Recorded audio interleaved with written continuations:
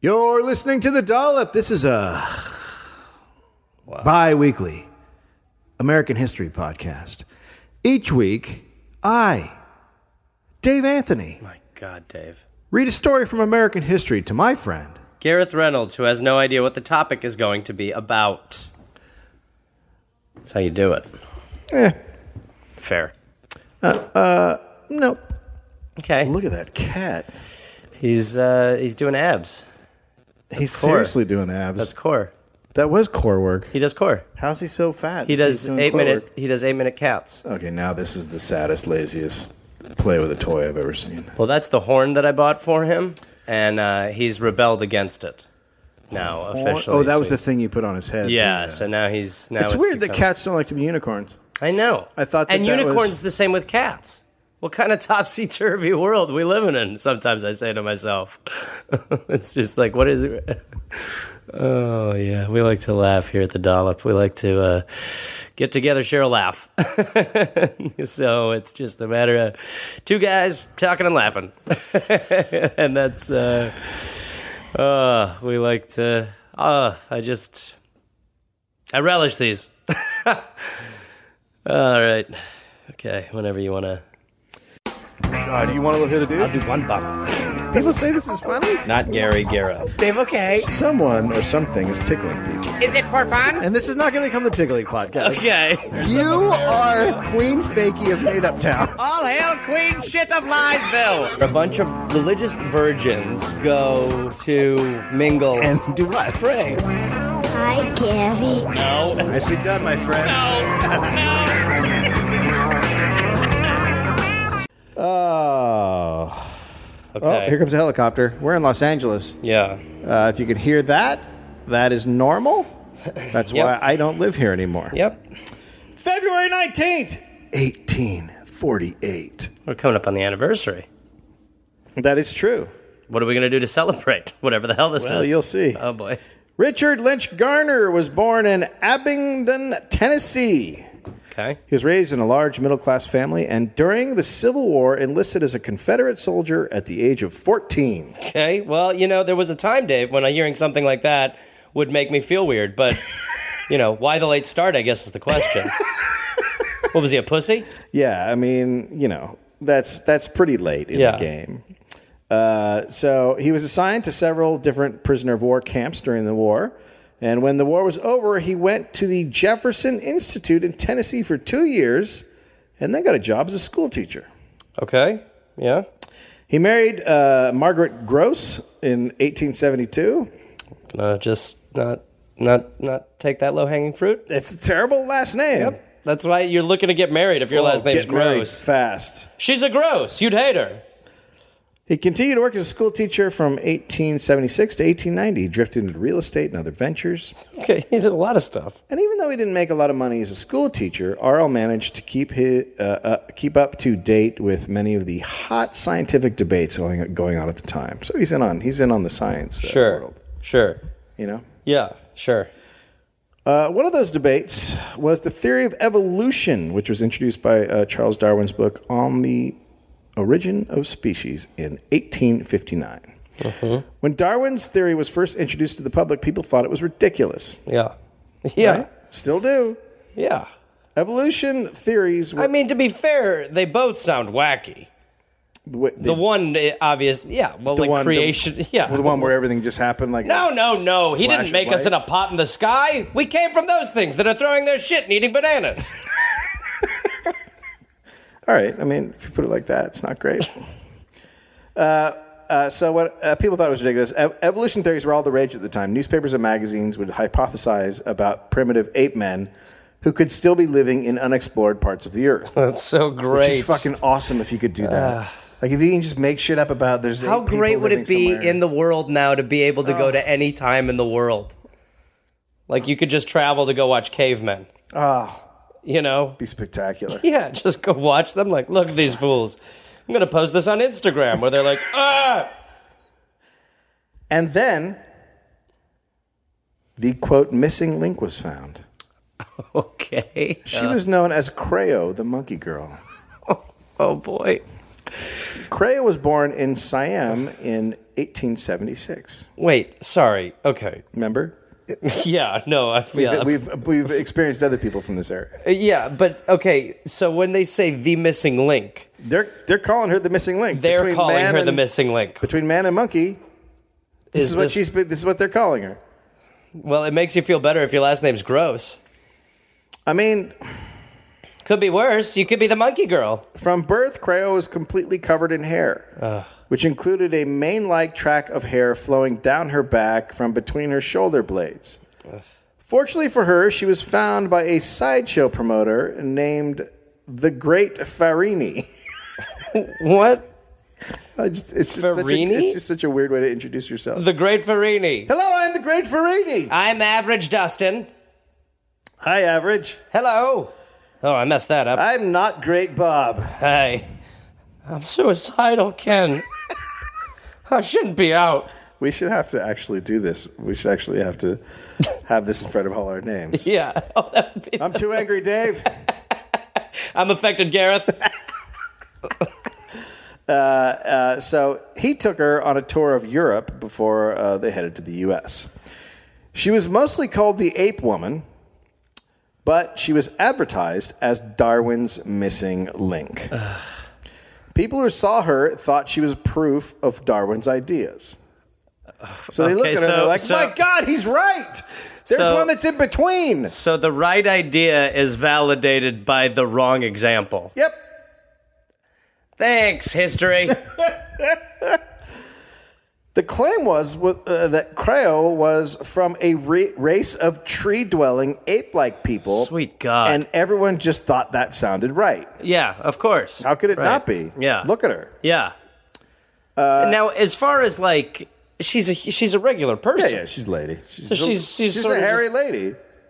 So she's kind of bummed out, like, well, your words hurt, and no, I'm not. I mean, who knows? Why? I mean, look, your life's not going to be great if you're covered in hair. So why not make the best of it? I guess. I mean, yeah. Right? Well, I mean, look, you're at the whim and mercy of this era, which is like nobody's going to be like, you've been abused. Let's shave you and get you in a dress. People are going to be like, throw fruit at her. I bet.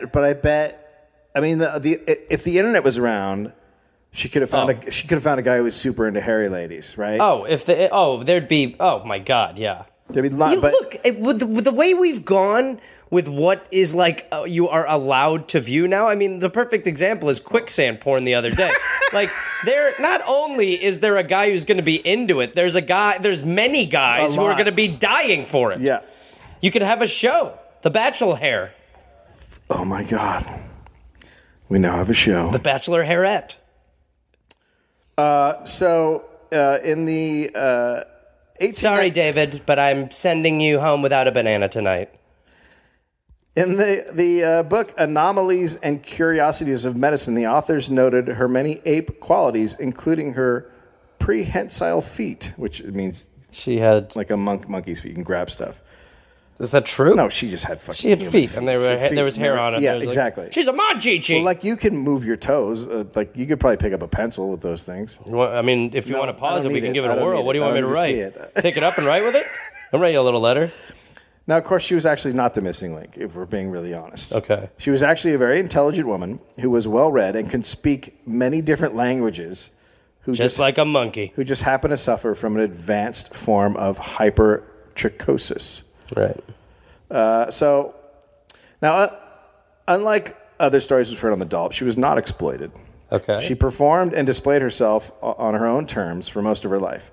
She was free to do as she pleased, so there was sort of this blurred line between animals and humans at this point, right? So she's able to do whatever she wants, kind of? Yeah, no, she's not. She's not like the other people we've heard on dollops where they are like owned almost. Like where you tar and hair a man and leave him to dry out on a roof. Right. She is like, all right, let's do this. Let's make some cash. Right. So at this point, there's this blurred line between humans and animals. And R.L.'s life changed when he visited the Cincinnati Zoological Garden in 1884. Okay. R.L. was instantly inspired when he saw the monkeys jumping around in their cages. Like you. I think we're going to find different inspiration. He then began to concentrate on an entirely different focus in his life, studying the language and habits of apes. Oh, boy. Planting these two seeds, What? I'm just curious. He came back to the zoo again and again and became convinced that their sounds were speech. Okay. Which now it's like you. Yeah. Wait, what do you mean it's like me? Well, you probably look at monkeys and go, they're talking to each other. They are talking to each other. Being a They definitely are. There's an identification. Mm-hmm. Yeah, there are. Yep. But being a self-taught science man, he read books by Darwin, Max Muller, Alfred Russel Wallace, and Thomas Huxley. Now, he was then allowed to go places where monkeys and apes were held, like zoos and whatnot, and study them. And he then came up with his own theory that monkeys, as well as other, quote, dumb animals, could have a language of their own. Okay. His theory was not well received, and he was often ridiculed when he would try to introduce it at different scientific conferences. So he would go to a scientific conference and be like, monkeys can talk to each other, and so can dogs. And I would be like, all right. All right, pal. But he was not deterred. He became more and more convinced that he was right. And think of the stuff that they're like, now that's interesting at that convention. Oh. Yeah. The earth is hollow. Now there's a good point. Well, here's an idea, gentlemen. Monkeys can communicate with each other just as dogs. Hit him with bricks! Arl began to try to put letter form to the sounds being made by chimps and apes. Oh, God. He's trying to actually, phonetically spell out. Yep. That's an arduous task. My God. Yeah. Especially not being able to rewind it. No, just be sitting there like, it's not great. It's not a great. So he thought that what they were saying were ideas that usually involved anger, fear, pleasure, or discomfort. Quote, the gamut a monkey has is limited. The expressions he uses indicate of his wants and emotions are but a few. And the more he was working with the monkeys, the more he thought that they definitely had a language. Okay. But he still really started to get lost, and he felt like he was running out of ideas. The letter thing wasn't working. Oh, no. And then Thomas Edison invented the wax cylinder phonograph. And R.L. Garner realized that this new technology could be the perfect tool for him to prove his theory. Wait. He can record monkeys now. Okay. Once he recorded monkeys at one zoo who were screeching because they were hungry. Sure, his neighbors were pretty cool. Oh, cool. You just gonna go over the monkey screams again tonight? Awesome. They're not screams. They're asking for bacon. Yeah, we're asking you to shut up. Would you like some bacon? The monkeys are going to have bacon. Oh, my God. So he records these monkeys at one zoo because the monkeys, it's feeding time and they're screeching.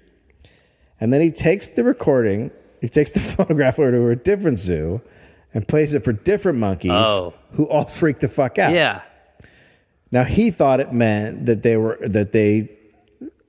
also hungry, as opposed to them just being like, where are these fucking other monkeys coming from? Like the other monkeys were right. But in his mind, it was like, well, they can hear them and they're talking about food. But in reality, the other monkeys are like, what the fuck is happening?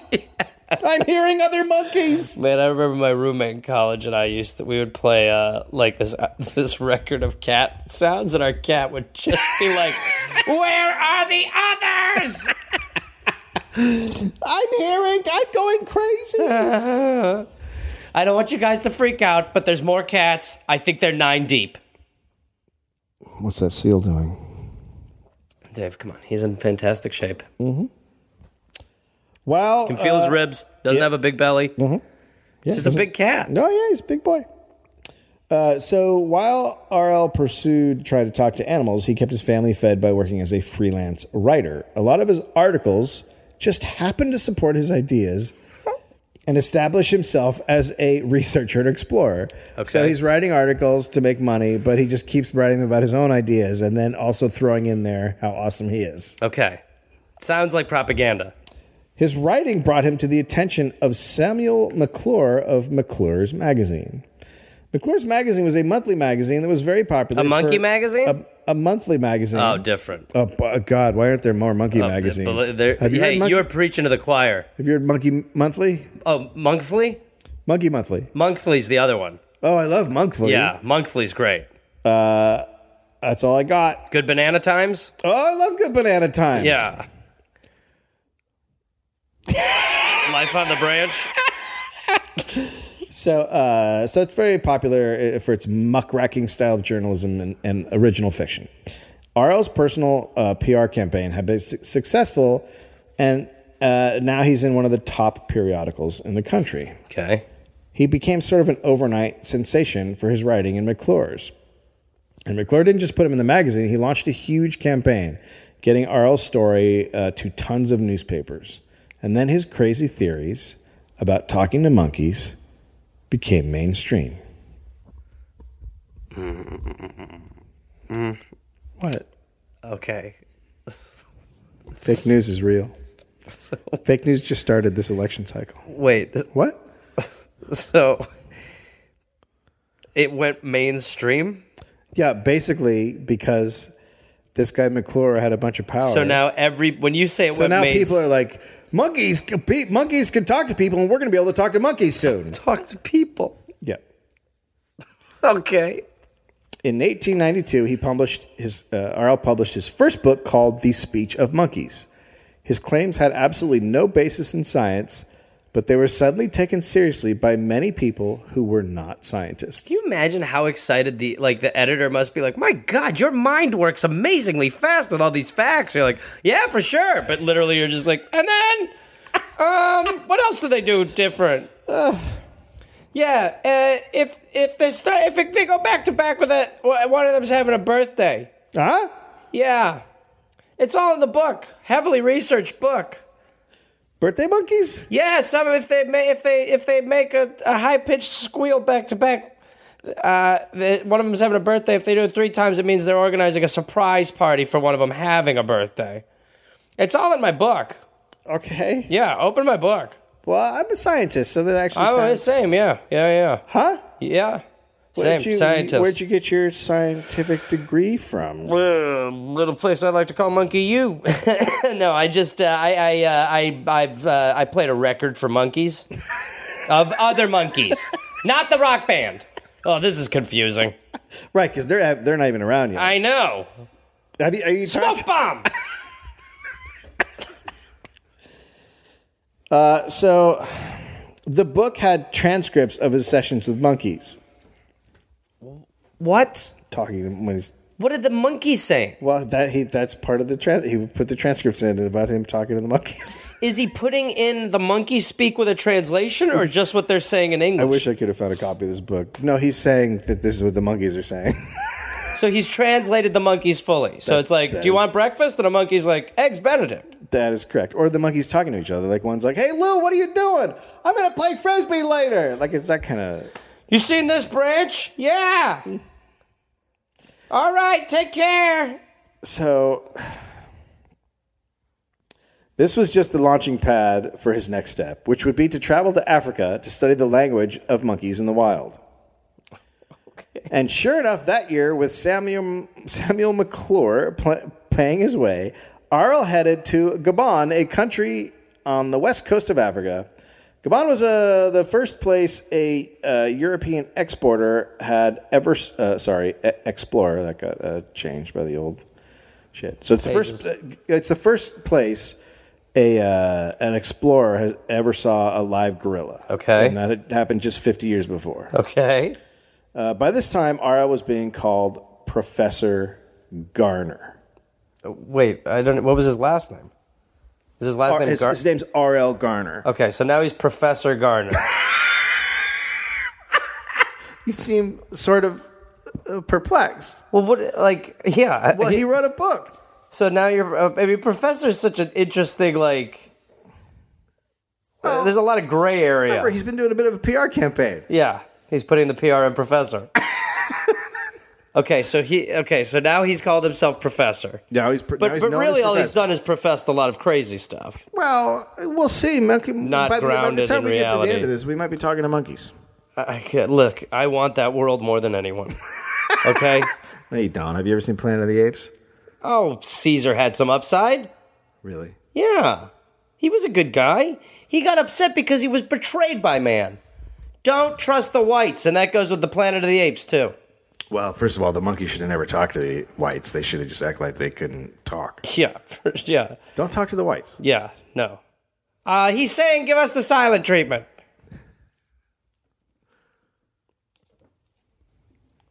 Okay, so he's going to Africa, right? He's the professor. He's the professor. Arl brought all of his equipment for listening to monkeys Well, to talking to each other, which included a phonograph. So Okay. he's bringing a phonograph, and then he's got a big steel cage. The cage weighed 1 ton. The phonograph was said to be, quote, so sensitive that they will record the slightest jungle noise. okay. Okay. Keep going. He really felt it was just the inability to record the language of monkeys that was keeping him from understanding it. So now he's like, I got to get out in the wild because maybe these domesticated zoo monkeys, they're not talking right. But if I get out to hear like street monkeys, So monkeys he's in the basically wild, like, I'm sick of English. I want to hear some French. basically, Like he thinks that monkeys are. What does he think the that's not caged really monkeys great- are doing? That's not really a great comparison. It's like if you're just listening to people talk in like an Oxford, and then you're like, I got to hit the streets of London. Wait. So the idea is almost like the monkeys in the cages are like in jail, and they're just not going to like talk because of the warden. Yeah, they might and the not- monkeys in the wild are just regular humans. Yeah, well, we get on the wild, then you hear the real monkey talk. Right. You know what I'm talking about? Right. Yeah, the real monkey talk. Hey, man, did you see this branch? Yeah. Right. Very similar. Quote, I expect my discoveries to be unique and startling. Oh, they are. So he set up a Patreon. camp Okay. called Fort Gorilla. Fort Gorilla. Now, RL was also, like most men, interested in science during this time. Well, he's the professor. A racist. I'm sorry? Like most men who are interested in science at this time, he was also a racist. Good. Well, I'm sure he will thrive in Africa. He went along with the commonly held beliefs of white superiority. Great.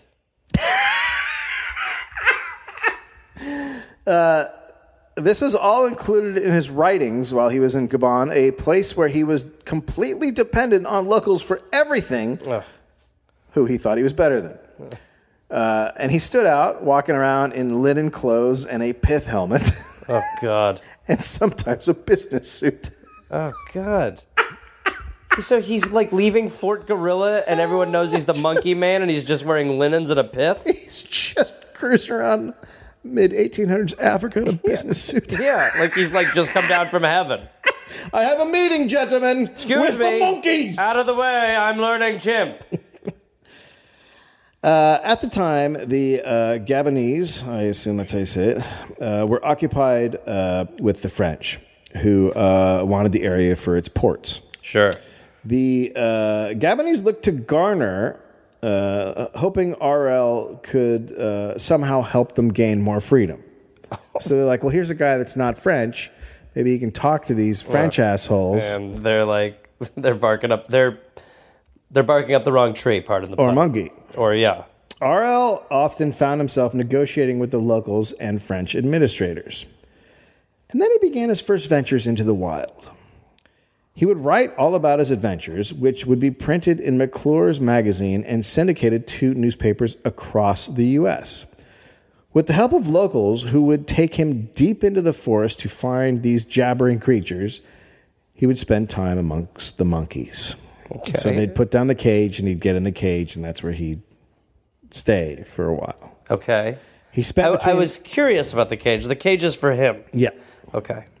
yeah. That's a good question. It's Yeah. for him to sit in. Yeah. I thought in my head, it makes no sense to cage them if you're trying to get like. It's like he created a reverse zoo.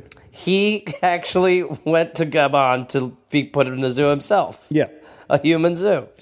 He spent between 100 and 115 days. It would be so great if, like, the guys he was like dicks to just kept him locked in there and then just treated him like an animal. What a great, like, where he's like, all right, let me out. Give me the key now. No. Oh, no. No. You stay in cage.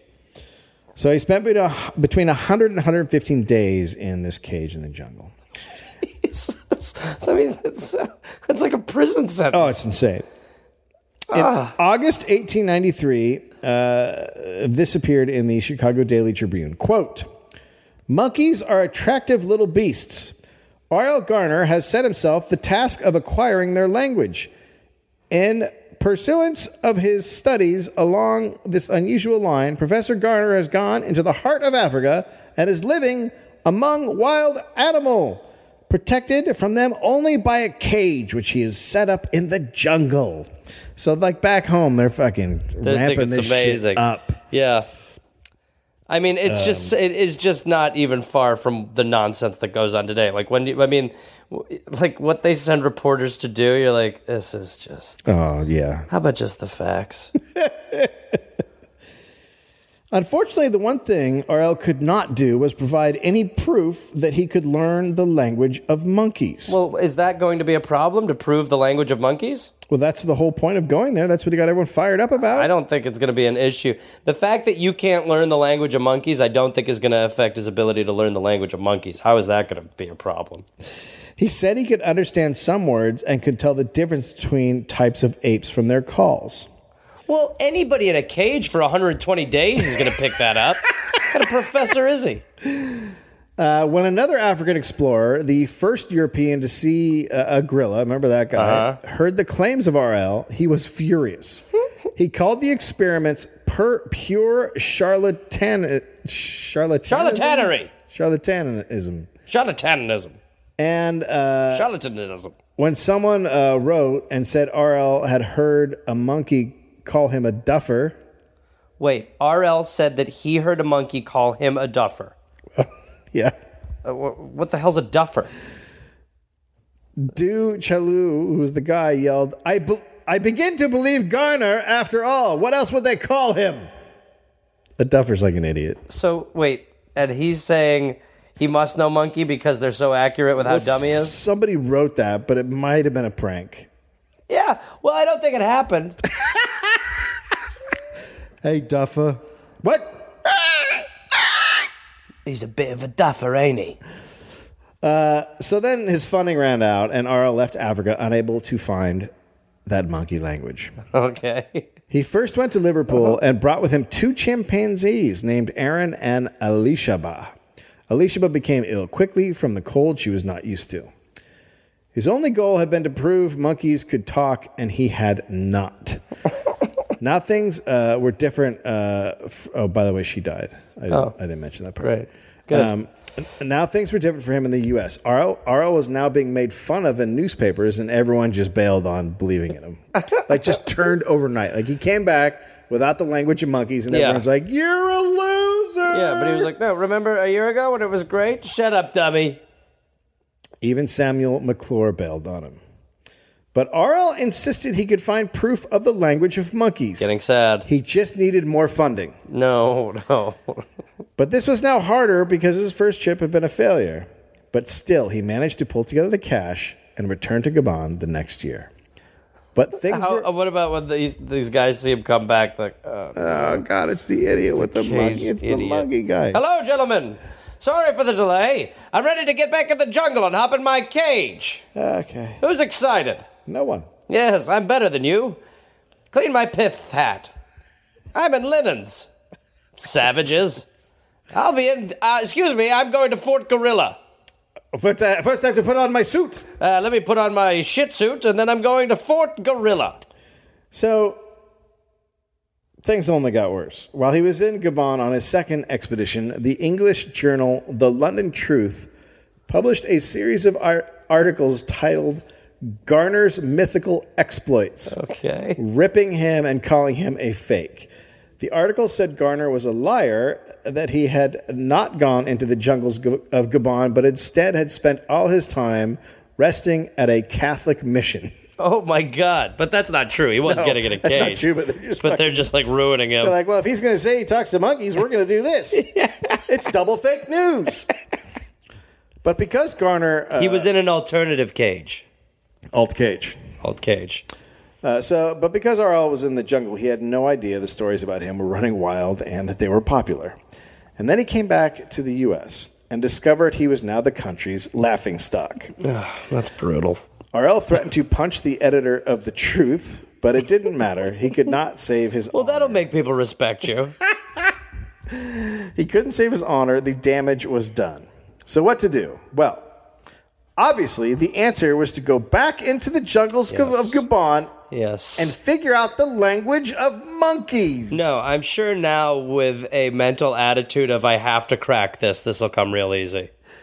Of course, getting the funding together for his third trip... Who's funding the third? ...was even harder than the second. Yeah, but because people are like, dude, what? No, everyone's laughing at you. Well, stop going there. But when it comes to monkeys, there will always be some rich guy out there who wants to know what they're saying. What are they talking about? I got so much damn money and I want to know what the monkeys are saying. Look, all I care about is, are they talking about me? And if they are, what are they saying? What are them monkeys saying about Richie McRicherman? Do they like it? So he managed to get enough money and to head back to Gabon to continue his impressive research. He spent 2 years, mostly on the country's southern coast, but also on the rivers and other jungles, looking for monkeys, chimpanzees, gorillas, and other animals. And when he returned to the States...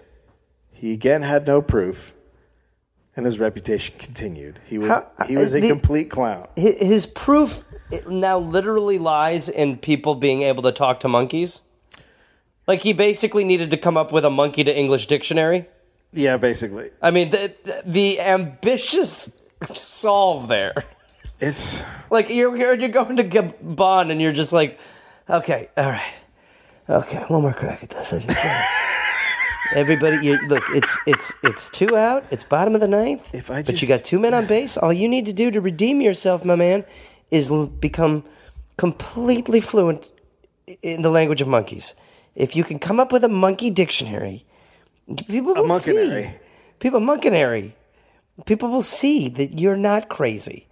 You're not crazy, which I believe in chimpanzee is ah. Yeah.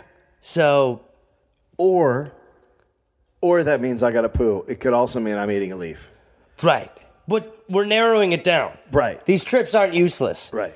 All right, I'm going to get in this cage for a day. See what happens. It isn't known exactly how many... Hey, do you ever wish you had a life? Sorry, I don't mean to... But do you ever, sometimes I'll sit in that cage day 90, and I'll just think to myself, you know what? What if you did something that could happen, and you worked at that? Would that be? Yeah. Here I go. I get sentimental 60 days into these. Daydreaming again. Here I am. All right. Back to cracking the language of chimp. Oh, I don't know what that means. I don't know what any of this shit means. It isn't known exactly how many trips he actually took to Africa, but it was up to 6. He wrote 2 more books, Gorillas and Chimpanzees in 1896 and Apes... Oh, God, I messed up my life. And Apes and Monkeys in 1900. Oh, you got to read Apes and Monkeys. Well, that's being turned into a movie. Yeah, that's going to be a great one. Now, of course, R.L. was not the type to give up. Instead, he went for it more than he had ever gone for it before. What does that mean? I'm really going to crack the language hard. Here we go. Double down on the monkey. All right. He was at a party in New York when he met a wealthy socialite named Ida... Whoops. Ida out of money soon. Ida Vera Simonton. Okay. Now, R.L. was pretty into Ida for 2 reasons. The first was her enthusiasm for writing, and the second was the fact that her marriage had just ended and she was rich. Oh, God. R.L. was super into Ida from the get-go, but he did not let on. What he did do was invite her... When you say he was into her, he genuinely liked her, or he was into the angle of it seems like getting her to fund monkey adventures? I think that was part of the attraction. Right. So the attraction was that at this point, he's just trying to date monkeys. Yeah. I think he wants. I think that's the reason he wants to learn monkeys, because I think he wants to date a monkey. So, where are you from? Finally. Hold on, let me look that up. Oxnard. That's great. I love Oxnard. Yeah. What do you like to do for fun? Okay, hold on, let me look that up. I love sleeping. I'm a huge sleeper too. Hold on. Sorry, did you say sleep there or? Okay. Oh God, no! Wait. What do you mean you're gonna rip my nuts off? Hey, I think this thing actually works. Oh, my nuts! So here sits our man trying to translate monkey to human. He invites her to Gabon to help him edit 3 of his books and to provide her with material for her own book. Sure. Hopefully he means paper. Turns out, according to him, Gabon is a great place for writing. Yeah. Well, yeah, it's really easy. That's where Twain went and did all his best writing. That's absolutely right. That's right. They made plans for her to come to Africa in the summer of 1906. Then R.L. headed over and renovated the house that they would live in. Okay. Now, Gabon was in a tenuous state as some of the tribes had just rebelled against the French. Dave, I'm sorry to cut you off, but I'm just going to make a mental note here that bringing up tribal imbalance probably not going to benefit our hero. So the revolt was continuing, and R.L. saw an opportunity. Okay. He wrote to his son that he was going to end the revolt by introducing Ida to the local chiefs. Okay. Because she was a white lady, he just assumed that they would be down with this. Oh, my God. I mean, this is not good. The pompousness. Well, once they see a white lady, they'll see a white lady. They'll know everything. She's superior and everything, so they'll be like, what do we do? Well, she's better than you because you're not white. You understand? She's white. Okay, we're going to kill you. Okay. No, hold on. I believe you don't know English properly. What you said is you're going to kill me. Yeah. Yeah, so I brought you a white. Yeah, that's why we're going to kill you. Okay, do you speak monkey? Maybe we could meet in the middle here. I'm half fluent. Nobody speaks. It's not a thing. Well, then why have I spent 5 years in a cage, you fool? In the jungle without an actual life to, Yeah, kill me. Go ahead and just end this. So he thought Ida was the perfect woman to become what was known as their Ota Nawato Natagadi, a.k.a. female white chief. And he thought when she was made chief, she could use her new position to talk to the French government and have them give the natives more freedom, and the rebellion would be over. Well, solid plan. We've got a lot of hoops to jump through. Solid plan. It's a simple plan. There's a couple of hang-ups. What's that? First, even though... Were they not looking to hire a white female chief? Even though he'd spent a lot of time living in Gabon at this point, he had not taken time to learn any of the local languages. Well, Dave, because they existed. They existed. What an asshole. They existed already. He's been there for like 6 trips. Look, again, years he's been there. If they want to learn monkey, they can speak that to each other. He's trying to learn the monkey language, but he won't take the time to learn the people language. Fuck. It is a puzzling decision. Probably because he was a racist is why he didn't want to learn the language. But, okay. Not that okay, you're racist. You've come here 5 or 6 times. Yes. Do you want to have a conversation? Are you also like a logisticist? Do you have an issue with like figuring out stuff easily? If you're there and you have all this time. I know. When you're sitting in a cage. Right. At that point, can you be like, hey, what's the word for rice again? Right. That's it. Right. Rice. Okay. Right. I got to write that down. Once I get another journal that's not for monkey terms, I'll jot that down. So this meant, because he didn't know their language, this meant he actually had no idea how tribal politics worked.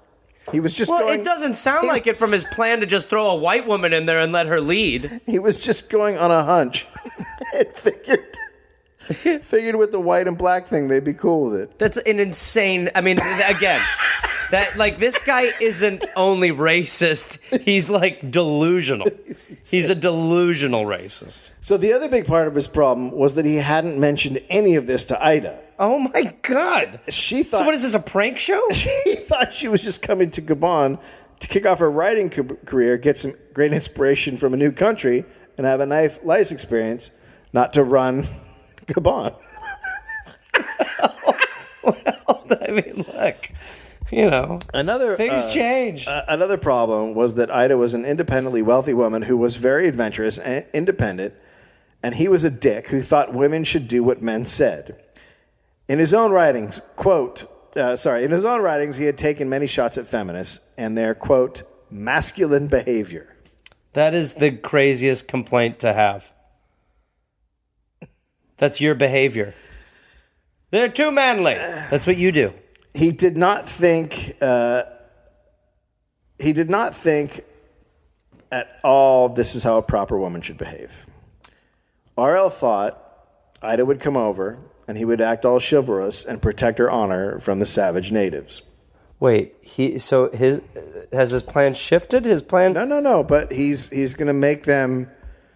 He's going to make her the queen or the chief. But at the same time, he's going to protect her from his best case scenario is basically she goes there. They're maybe a little adverse to it. He saves her, and then she becomes the leader of them. Yep.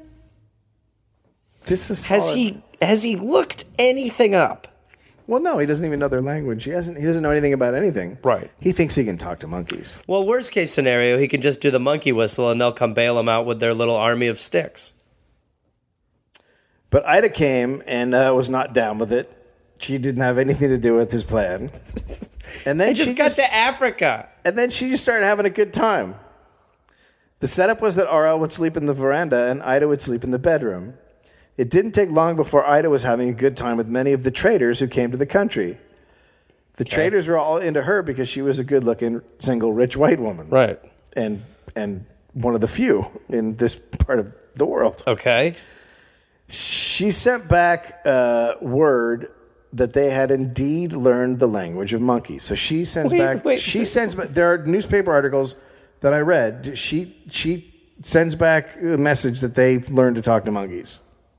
Does he know she sent that word? Yeah, I think he had her do it. I think it's part of his. The curator. Like, at what point are you like? I'm all in on the monkey game too much. I'm so deep in the monkey game. These monkeys, they'll be the death of me. The curator of anthropology at the Museum of Natural History called it a joke and said R.L. Garner was just the latest thing in nature fakes. Okay.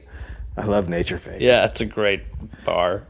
Then one night, R.L. caught one of the traders in the bedroom with Ida, and he lost his shit and got into a fist fight with the dude. Okay. So he likes Ida. He doesn't know that these traders are just... He's just out on the veranda like, maybe I'll make my move in the next few days. Seems to me that she's most amiable later on dusk. I also, he's... I'm going to get her a nice jar of that I'm sorry, is she getting screwed in there? What is that noise? Those are noises of... Is that a monkey? Are you okay? No, so he has this idea that she's somehow this pure... Like, he hates feminists, and she's clearly a straight-up feminist who's like, I'm going to just have a good time and fuck a bunch of dudes and write a book. And in his mind, she's supposed to be like, the pinhole of acceptability that this guy presents. Oh, it's terrible. I mean, he's like a monkey. Yeah. He is. I mean, that is the best part. At the end of all of it, he knew monkey more than anyone. So by the time 1907 came around, it's like 3 months later, Ida's just done with R.L. She called him incompetent. R.L. openly told people she was, quote, one of the most unwomanly women that I have ever known.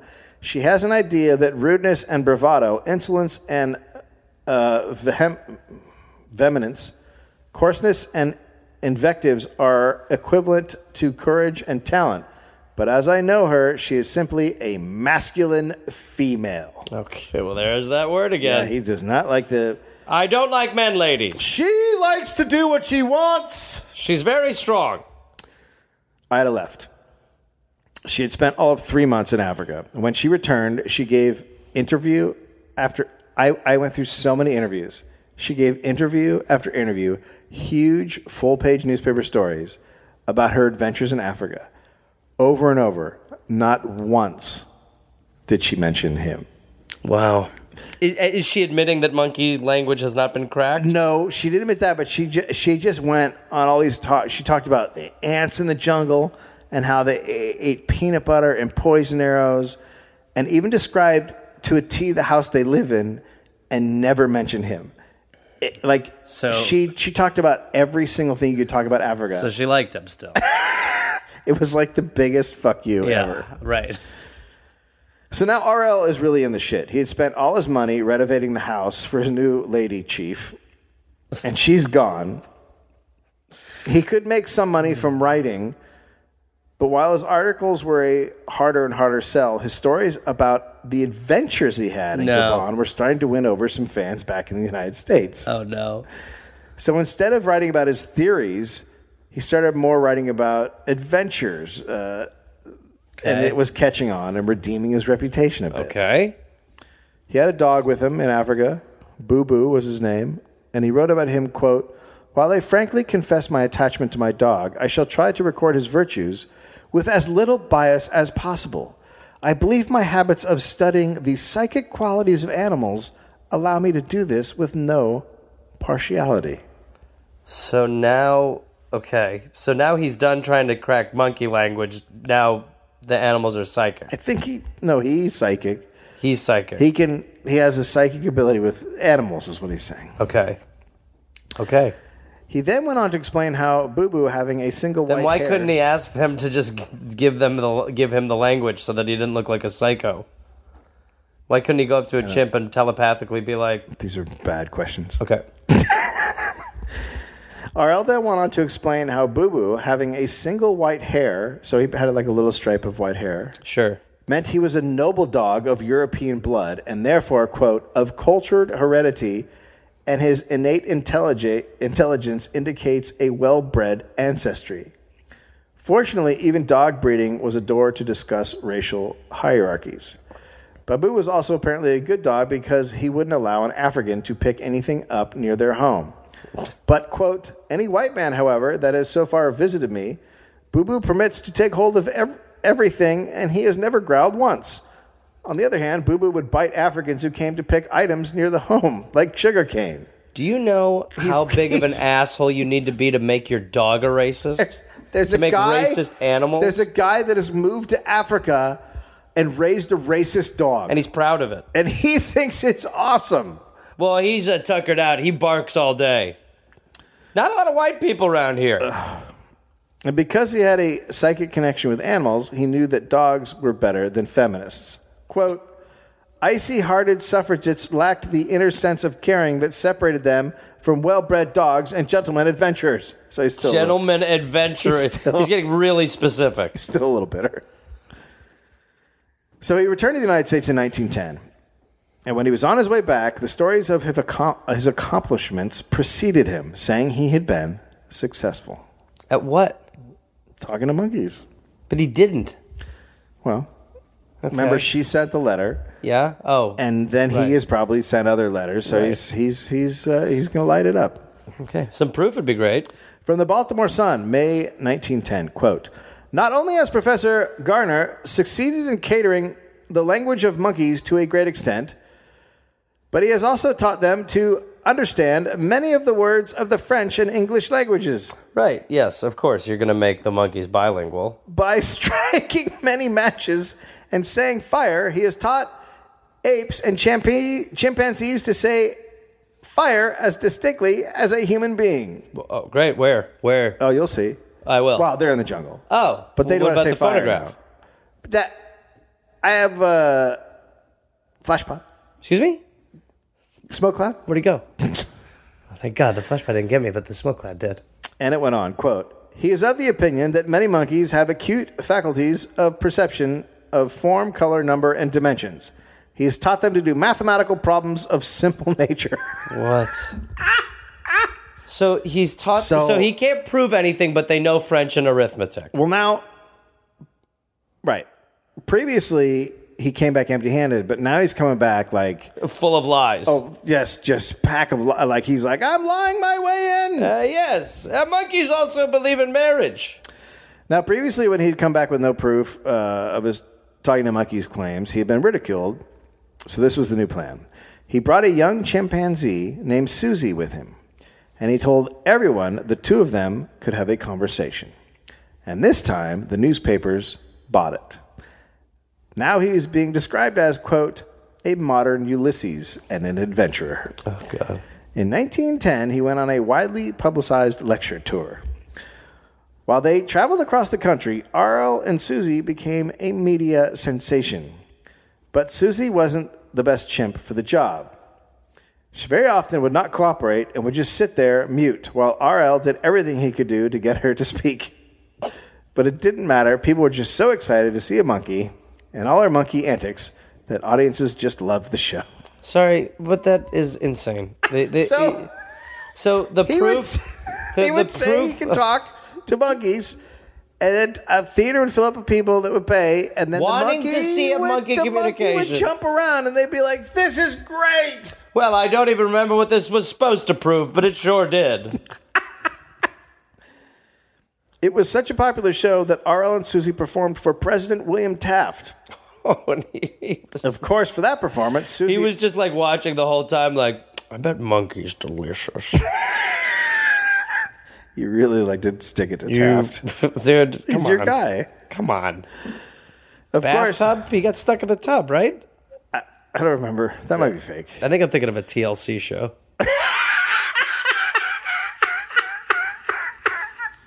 You're talking about Man in the Tub. That Man in the Tub. It's about a guy who lives in the tub because he can't get out. Yes.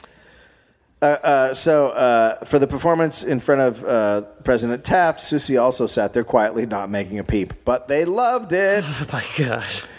Whatever town he went to, R.L. would have a local newspaper reporter come to interview him and Susie. From the Chanute Daily Tribune in Kansas, quote, Garner held a long conversation with her and asked her how she would like to go out and be introduced to some cousins of hers who were spending the summer at the estate of E.H. Furness. Susie said yes, she'd be delighted to meet them upon proper introductions. So what is happening? So he is gibbering in monkey talk, and then the monkey gibbers back, and then he acts like he had a conversation with the monkey. Okay. And the reporters would sit there and think they're having a conversation. Well, this is amazing. Teach me, monkey. More, quote, she told Garner, Wux, kee, kee, kee, Wux, squee, yap, wuck, wuck, wuck. And Garner said... This is in a paper? I literally took that out of the paper. Wux, kee, kee, kee, Wux, squee, yap, wux, wux, wux. The editor should have taken a page from your book and taken it out of the paper. Garner said... Susie's on record. Extra, extra, wux, wux, cow, cow, cow. You can quote her on that. Garner said, interpreted that meant, I don't know why you brought me all the way from my home on the first street on the... Sorry, I'm going to start over again. I don't know why you brought me all the way from my home on the first street on the left from the corner of the trail leading from Congo Street, but I'm willing to meet those Wallingford monkeys.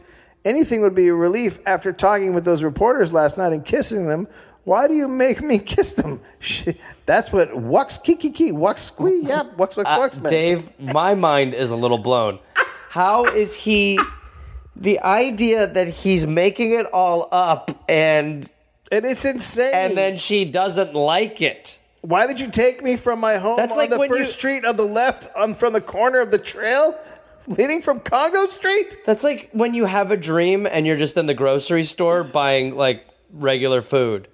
Like what a waste of what if you're going to lie and you're going to say that this monkey speaks English. Why not have the monkey be like, wow, you're terrific. You really get it. You sure are a professor. Instead, he's like, she's pissed. She doesn't like the situation. No, because he's a fucking idiot. He's a moron who thinks that he'd be able to talk to monkeys. So now he's like, the language that she's using is so complex. It's insane. And he's like, I'm sorry you feel that way. So now he is no longer the clown who couldn't prove he could talk to monkeys. He was talking to monkeys. He was once again popular with the wealthy members of the New York Zoological Society. Oh, say, I'm sorry we doubted that you could talk to monkeys for all those years. Boy, egg on our face. Welcome aboard, member.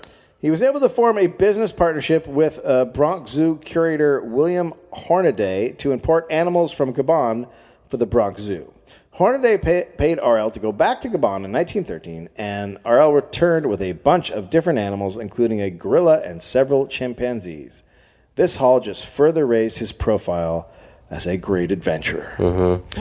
Though he had not given up completely on the idea of communicating with animals, he told a New York paper in January 1915, quote, "Someday a man will talk to his dog, and his dog will talk to him. It will be then that all animal and bird life becomes articulate."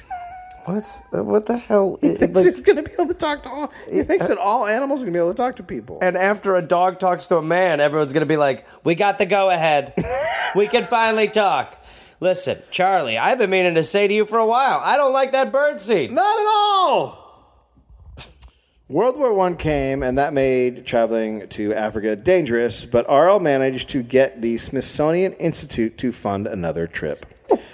Because the scientific community had now come around, and he was being accepted there as well, his theory of talking to monkeys was somehow just kind of not discussed, and he was now just like a monkey slave trader, which brought him respect. So, like, they're kind of ignoring the fact that he says he can talk to monkeys, and they're just happy he's bringing back monkeys. Right.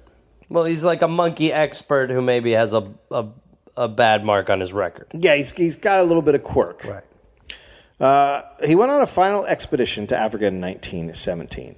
On this trip, he said he came across what he described as, quote, a speaking ape.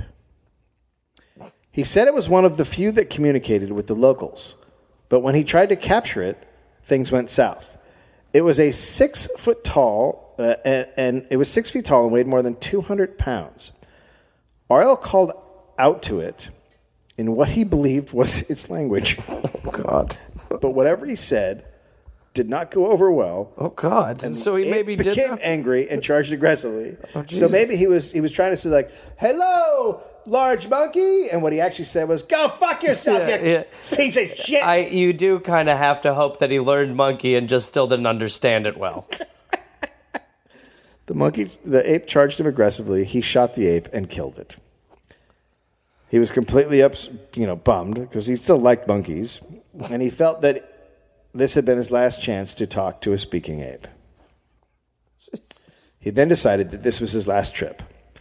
He went back to the U.S. and settled down in Florida, where he founded a center for primate communication. Oh, my God. What, like a phone bank?